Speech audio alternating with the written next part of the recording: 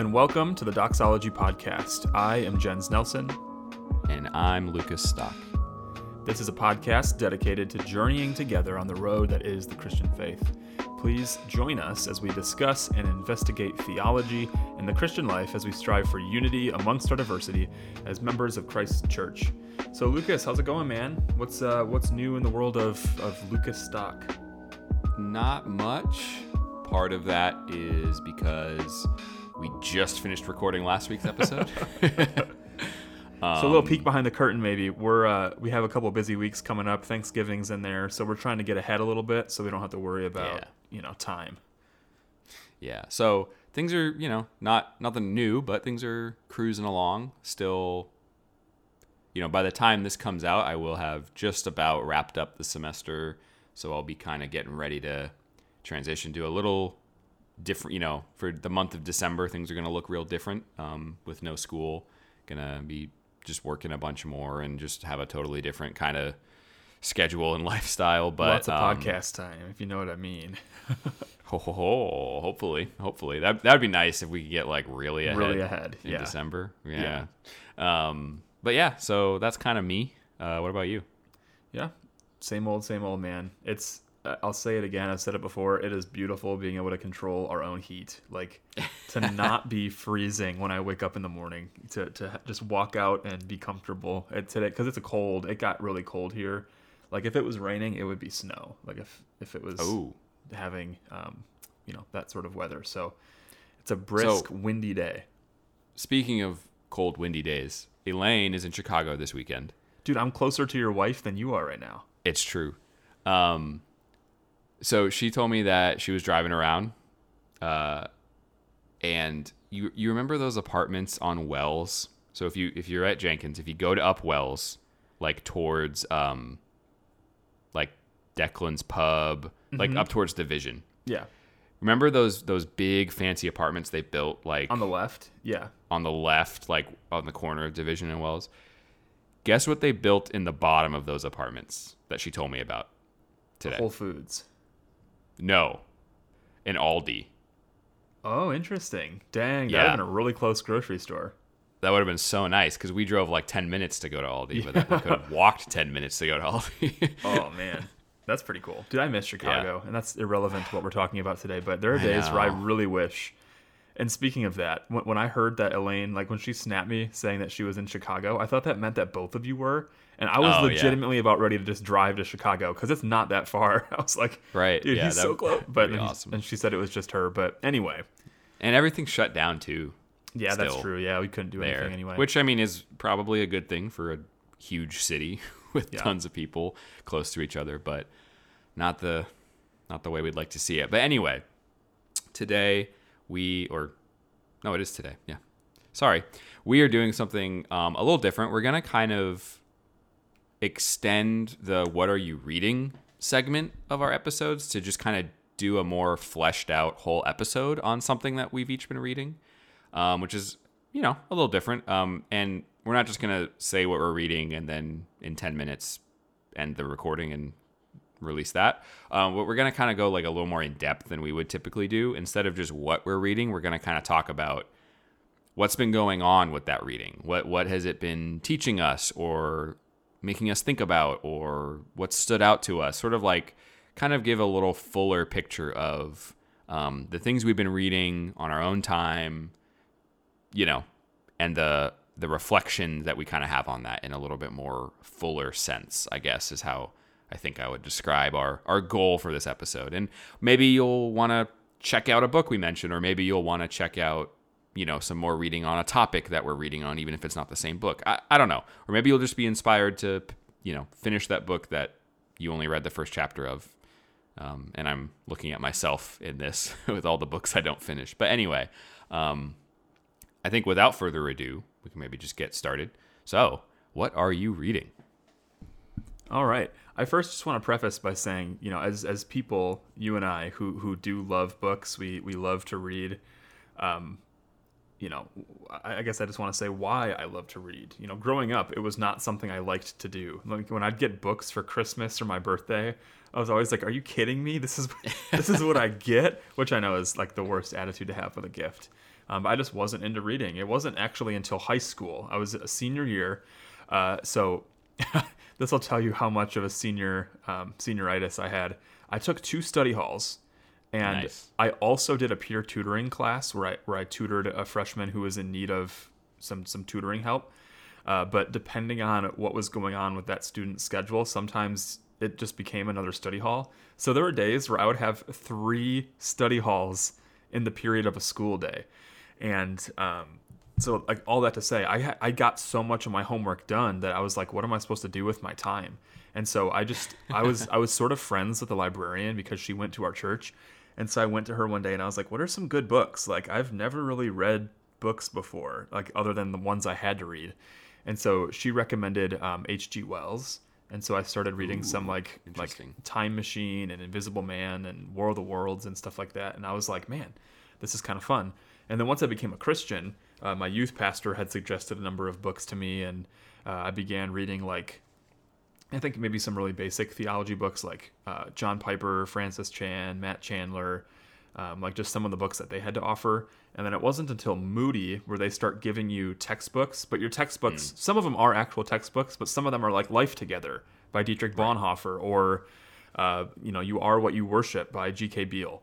So like these are like books that are theological, Christian living, and so that's where my love for reading theology began to grow. And so today, even though I have a mountain of books that I've started and haven't finished, most of my books I've started and haven't finished, I'm somebody who's comfortable and okay with that at times, because I'm not reading just to read an entire book. Like I think, I at least for me personally, I can sometimes fall into the habit of like, I'll start a book and then I try to rush through it and finish it just so I can say that I finished it and cross it off as like, oh, there's book number 27 this year.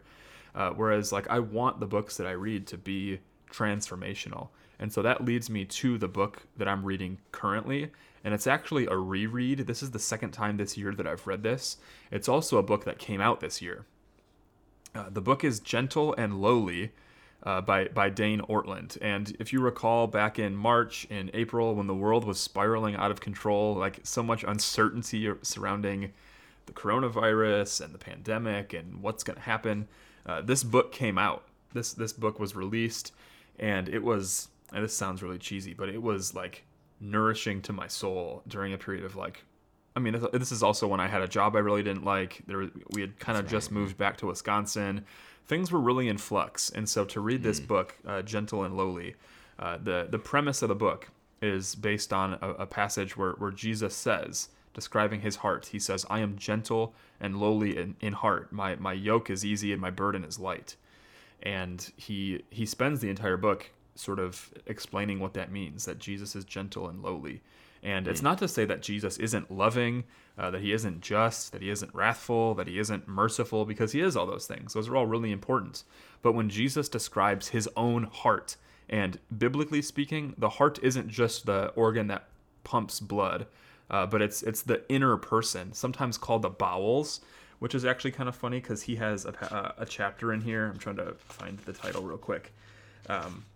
He has a chapter called Yearning Bowels, and that it sounds a little weird. It's not to say, to speak of how we speak of bowels, but it speaks of the inner man, like what a person is most at its core. And so Jesus describes himself at his core, most fundamentally as being gentle and lowly of heart, of having an easy burden and an easy yoke. So I'm just going to read a couple quotes that I thought were really helpful. I mean, it's a long, I guess I shouldn't say long. It's like a normal size 250-page book or whatever. But some of these quotes are really helpful. He says, "You don't need to unburden or collect yourself and then come to Jesus.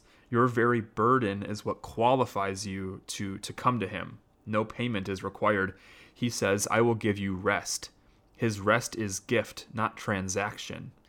So that's one really good quote. Another one that I have really benefited from is, he says, "Consider Jesus. In Levitical categories, he is the cleanest person to ever walk the face of the earth. He was the clean one. Whatever horrors cause us to cringe, we, who are naturally unclean and fallen, would cause Jesus to cringe all the more. We cannot fathom the sheer purity, holiness, cleanness of his mind and his heart, the simplicity, the innocence, the loveliness. And what did he do when he saw the unclean?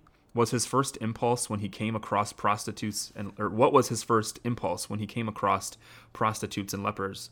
He was moved toward them. Pity flooded his heart, the longing of true compassion. He spent time with them. He touched them. We can all testify to the humanness of touch. A warm hug does something warm words of greeting alone cannot. But there is something deeper in Christ's touch of compassion. He was reversing the Jewish system. When Jesus, the clean one, touched an unclean sinner, Jesus did not become unclean. The sinner became clean. Which I think that's when you consider the Levitical categories where, read Leviticus. If you touch anything unclean, you instantly become unclean. You have to be put outside of the camp. And so, for the Jew living in this day, for Jesus to be the pure, holy, clean one, possibly their thought would be that, like, if I touched him, I make him unclean. But in reality, the opposite happened. When Jesus would touch a leper, when he would, someone who was blind, when he would touch them, they became clean. So I thought that was when you translate that into not just the physical healing, but spiritual healing, the transformation that happens with regeneration is pretty profound.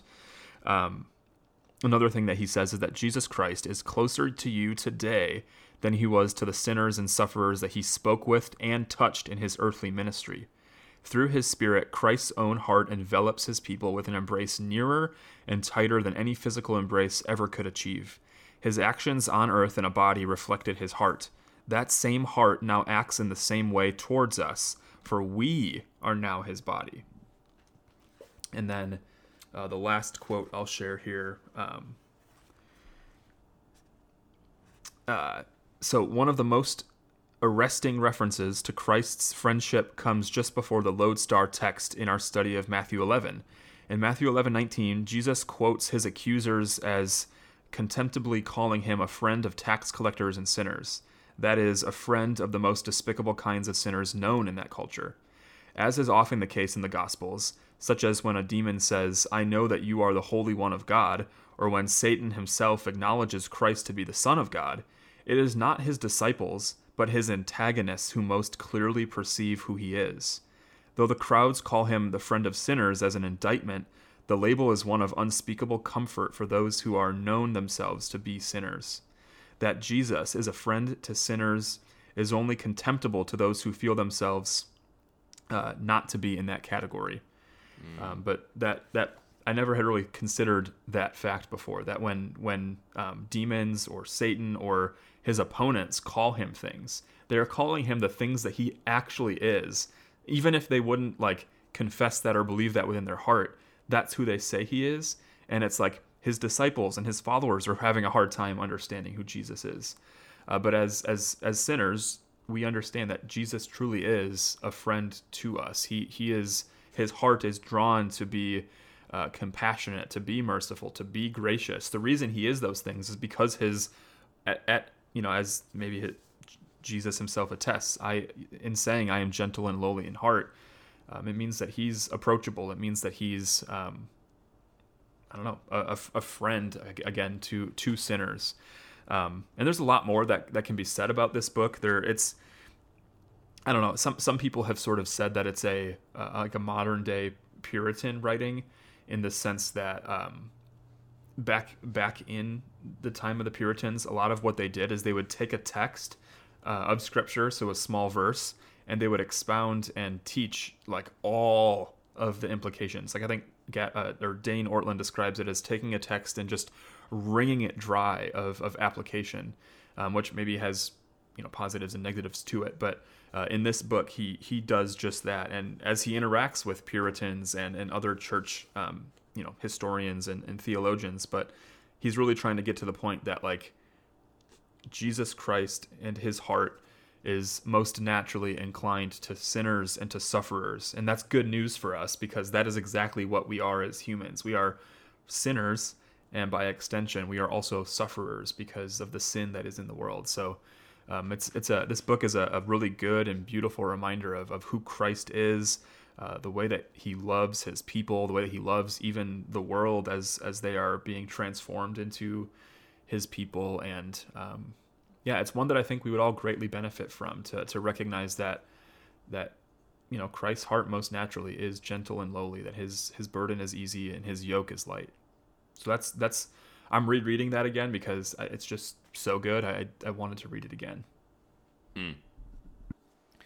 That's really good, really great. I mean, I heard a lot about it back in the first half of this year when it came out. Like you reading it, also just seeing stuff from other people online, and it's always sounded like something that I knew I had to read, but it's just the way that my brain works, that I usually don't get to the things that I feel like I have to read.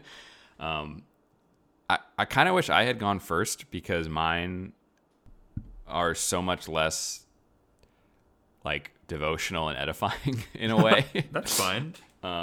Not that they're not spiritual or edifying in their own way, but they're a little more, theological.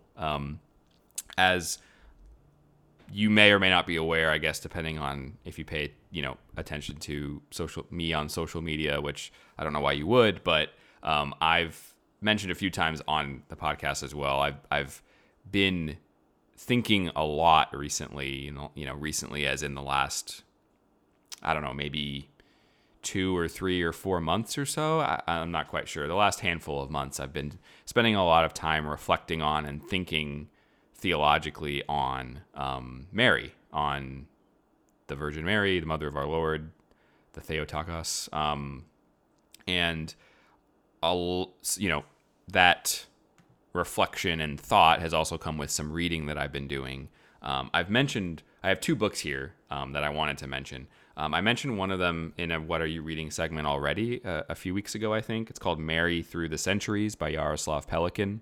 I am still really early in the book, and it's due back at the library, and the library is closing at the end of the semester, so I'm not gonna get to finish it. But it really is what it says. He also I have never seen it or read anything of it, but he has a book called, I think, Jesus Through the Centuries or Christ Through the Centuries that came out first, and I think he in the intro kind of describes this as almost like a companion piece to that, where he really is just tracing different elements of theology and Christian writing and reflection on Mary and different practices that arose throughout history in a very bird's eye view, historical, tracing from beginning to present kind of way. And it's a really, really well researched and written book. It's really interesting, and there's things in here that like just are totally new to me. Like there's a chapter on Mary's role in Islam called The Heroine of the Quran and the Black Madonna. There's all kinds of different aspects of Mary and how the church has spoken about her. Like there's a chapter called The Face That Most Resembles Christ's. And then the next chapter is The Model of Faith in the Word of God. And it's just a really great book because it's really like I said, I haven't finished it, but it's really thorough without being like 1,000 dense pages with size 2 font or whatever. If I had more time and attention to give to it, it would be, I think, a quite enjoyable read, just in terms of like length and everything. But so I'll read a couple quotes from here in a little bit. But the other book that I read part of is called Mary, Yesterday, Today, and Tomorrow, which has a very striking title. Like I think of Jesus Christ is the same yesterday, today, and tomorrow, I think is the verse in Hebrews. So I'm sure that was sort of the point of the title. But what's interesting is, just on that title a little bit. So this is a book that is a collection of 2 essays, one by, these are both, what is it, Dutch? Netherlands? Yeah, Dutch, right? So I'm going to mispronounce them, but Edward Schillebeeckx and Katarina Halkes. For those of you who are not familiar, Edward Schillebeeck's name is spelled Schillebeeckx.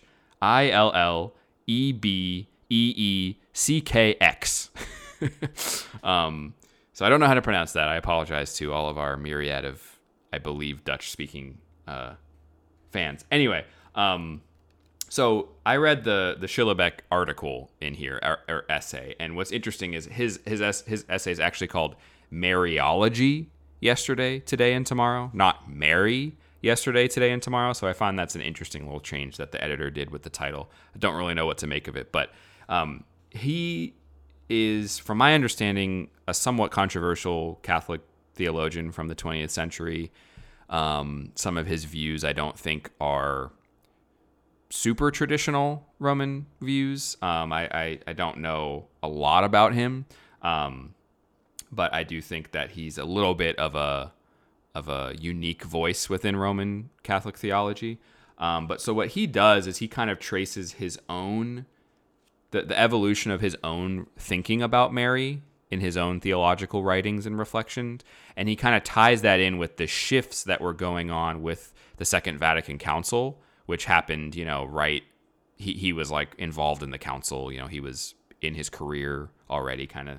So he goes through a lot of shifting thoughts on basically a development of Mariology historically, with from before to after the Second Vatican Council, as well as his own development of Mariology and theology on Mary. But one thing that really struck out to me, and it's a short essay. It's in the book it's page 12 to 42. So I read it in just a nice evening. Like it's not a difficult read.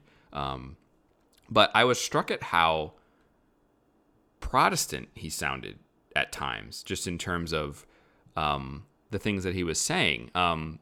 And it's really interesting, some of the things that he emphasizes. Like something that kind of blew my mind a little bit is he talks about how, I'm trying to find it. He talks about how in the New Testament, particularly in Luke, where we have the nativity story and the Annunciation and everything. So I'm going to just read a little bit. The New Testament, and above all the Gospel of John, says that during his earthly life, Jesus was completely filled with the Holy Spirit and also acted on the basis of this gift of spiritual fullness in his earthly life. Only with Pentecost, so not before Pentecost or after Pentecost, was the Spirit of God poured out on everybody who was redeemed by Jesus. So what he's saying is, before Pentecost, not everybody was received the Spirit the way that we see in Pentecost and the rest of church history and in our own lives. But there's an exception to that, he says, which is that Mary receives the Spirit before Jesus is born. So in that sense, she's like the first one to receive the Spirit. It talks about the Spirit overshadowing her, I think some translations, or kind of overcoming her or filling her, which is really interesting and ties into something that he says kind of as in a conclusion about who Mary is. And so I'm going to kind of skip to his conclusion here. So I'm quoting again. This indicates, so everything he's kind of been saying, the foundation of all true veneration of Mary. So keep in mind, this is a Roman Catholic writing in, I think this came out in like the 80s. I might be wrong about that. So 1, Mary is the mother of Jesus. 2, she is to be praised above all for her belief, which I think is really interesting and very, in light of the Spirit coming upon her in the incarnation, kind of that almost Pentecostal connection. 3, she is really already called Mother of God. We've talked about that a little bit on the podcast before. And then 4, the marked effect of the communication of the divine pneuma, the Spirit. So I think it's really interesting, especially his conclusion of these 4 foundations for Marian veneration.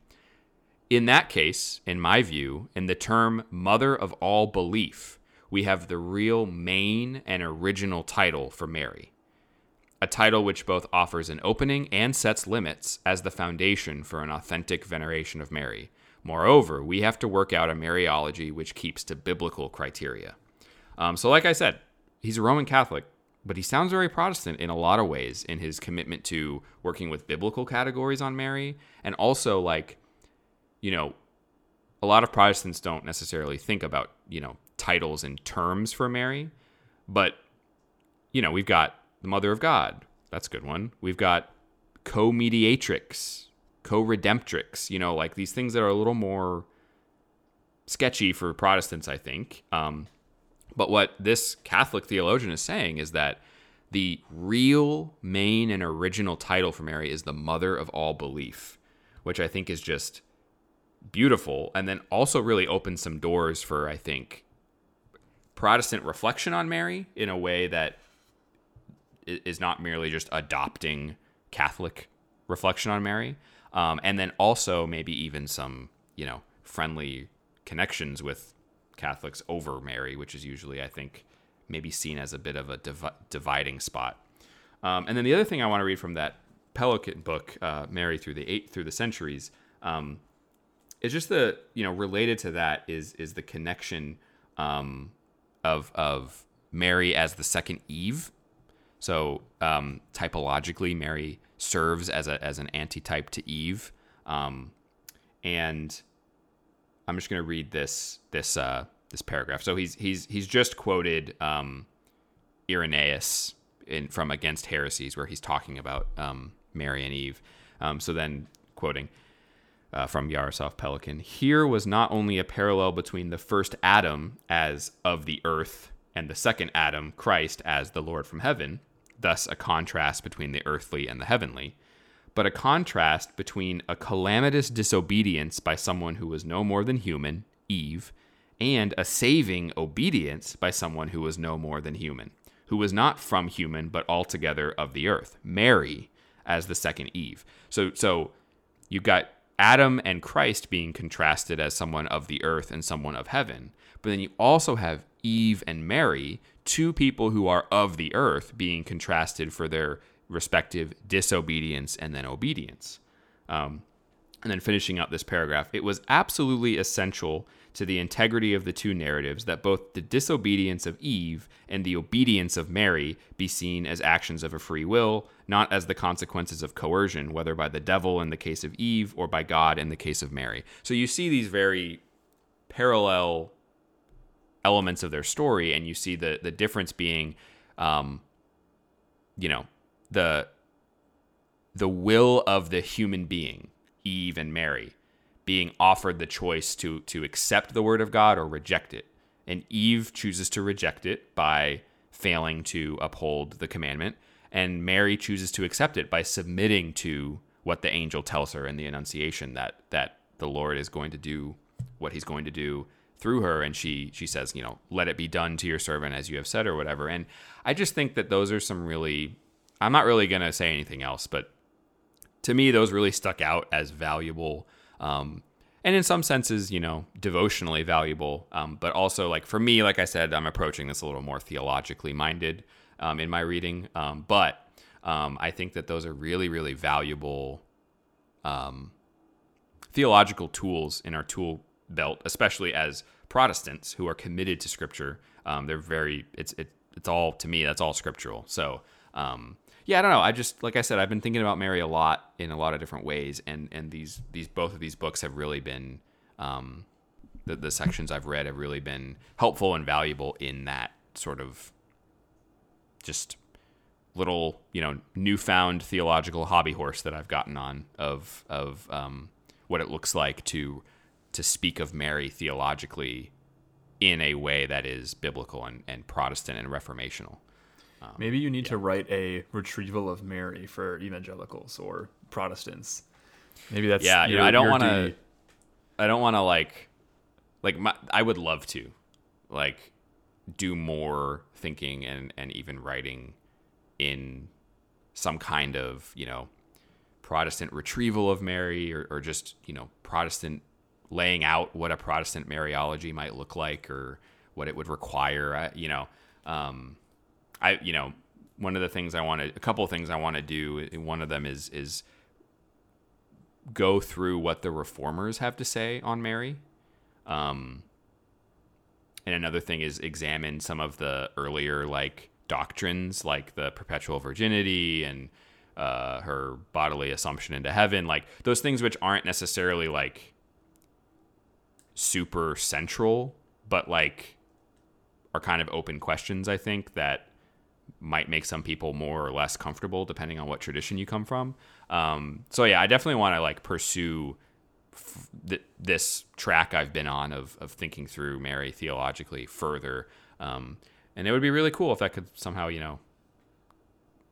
be, productive in some way for the good of, not just my own, mental and spiritual enrichment, but also, something I can sort of offer to others, but we'll see.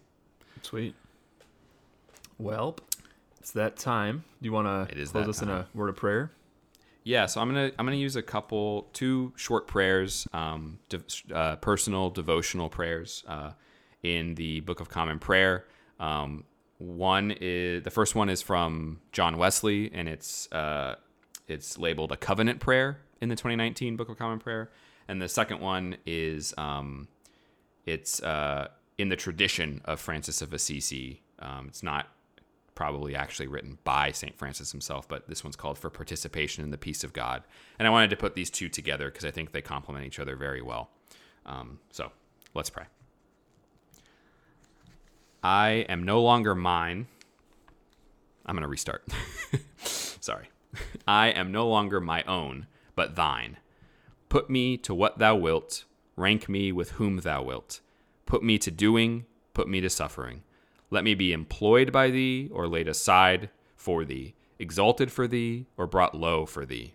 Let me be full, let me be empty. Let me have all things, let me have nothing. I freely and heartily yield all things to thy pleasure and disposal. And now, O glorious and blessed God, Father, Son, and Holy Spirit, thou art mine, and I am thine. So be it. And the covenant which I have made on earth, let it be ratified in heaven. Amen. Lord, make me an instrument of your peace. Where there is hatred, let me sow love. Where there is injury, pardon. Where there is discord, union. Where there is error, truth. Where there is doubt, faith. Where there is despair, hope. Where there is darkness, light. Where there is sadness, joy. O divine Master, grant that I may seek not so much to be consoled as to console, to be understood as to understand, to be loved as to love. For it is in giving that we receive, it is in pardoning that we are pardoned, and it is in dying that we are born to eternal life. Amen. Amen. Well, thank you for listening to this episode of the Doxology Podcast. A little different than normal, but we hope that you found some encouragement and maybe some new books to check out. So if you'd like to connect with us, you can hit us up on Twitter and Instagram. Both at Doxology Podcast, or you can email us at doxologypodcast@gmail.com. We would love your feedback, questions, episode ideas, anything that you want to say. Maybe you don't like us. Tell us you don't like us, whatever it might be. Sign up for our newsletter. Feel free to check out the Kickstarter campaign from Parousia, and we'd love to hear from you. See ya.